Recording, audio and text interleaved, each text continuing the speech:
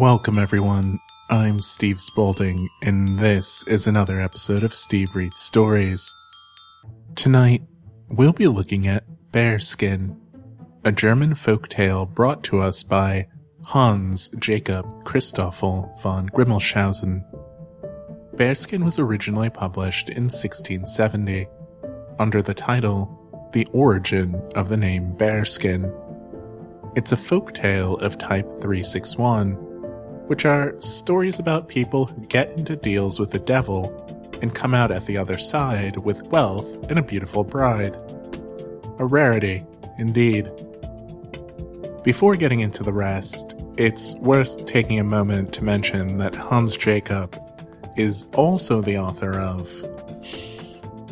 The Life of an Odd Vagrant named Melchior Sternfels von Fusheim, namely, where and in what manner he came into this world, what he saw, learned, experienced, and endured therein. Also, why he again left it of his own free will. Which is not only one of the longest subtitles I've ever had the pleasure of relating, but is also said to be one of the finest pieces of German literature of the 17th century. Bearskin is a story about a soldier who deserts, runs off to the woods, nearly starves to death, meets the devil, neglects his hygiene, and marries a princess. It's also one of those rare times when the devil gets his due, but not on the person who actually made the deal. This is ultimately a tale about how failing to listen to your father can be more dangerous than taking up with Satan himself. I hope you enjoy.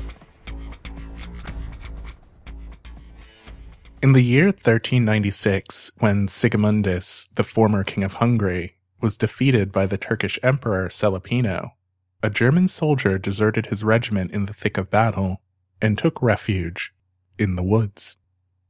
The foes of war were soon replaced by the enemies cold, thirst, and hunger. With nowhere to turn for help, he was about to surrender to the powers of despair, when without warning, an awful spirit appeared before him. He offered the poor soldier great wealth if he would but serve this uncanny master for 7 years. Seeing no other escape from his misery, the soldier agreed. The terms of the pact were quickly stated. For 7 years, the soldier was to wear only a bearskin robe, both day and night. He was to say no prayers.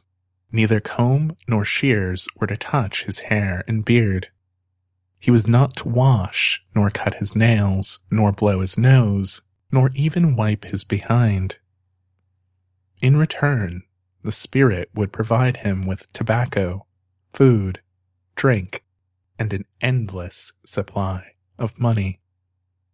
The soldier, who by his very nature was not especially fond of either prayers or of cleanliness, entered into the agreement.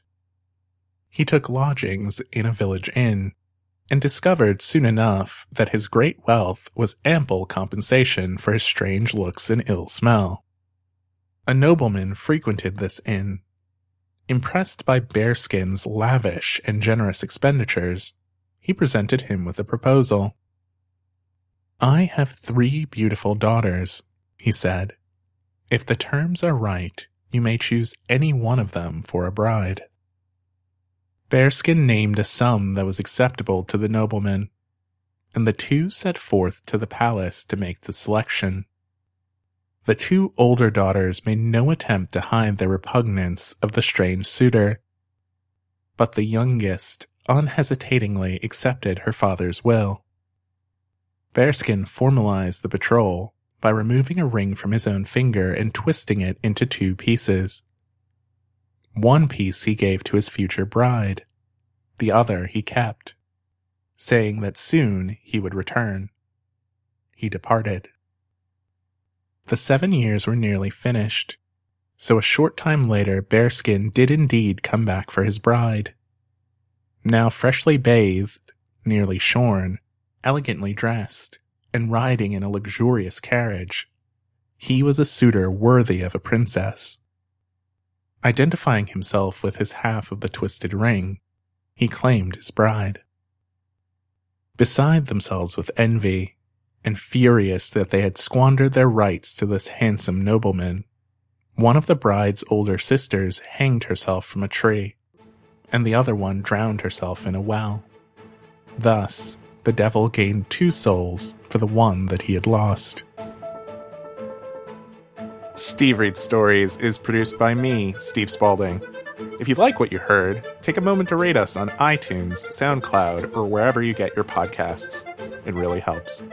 You can follow me on Twitter at @SBSpalding and learn more about my other projects at thecoldstorage.com.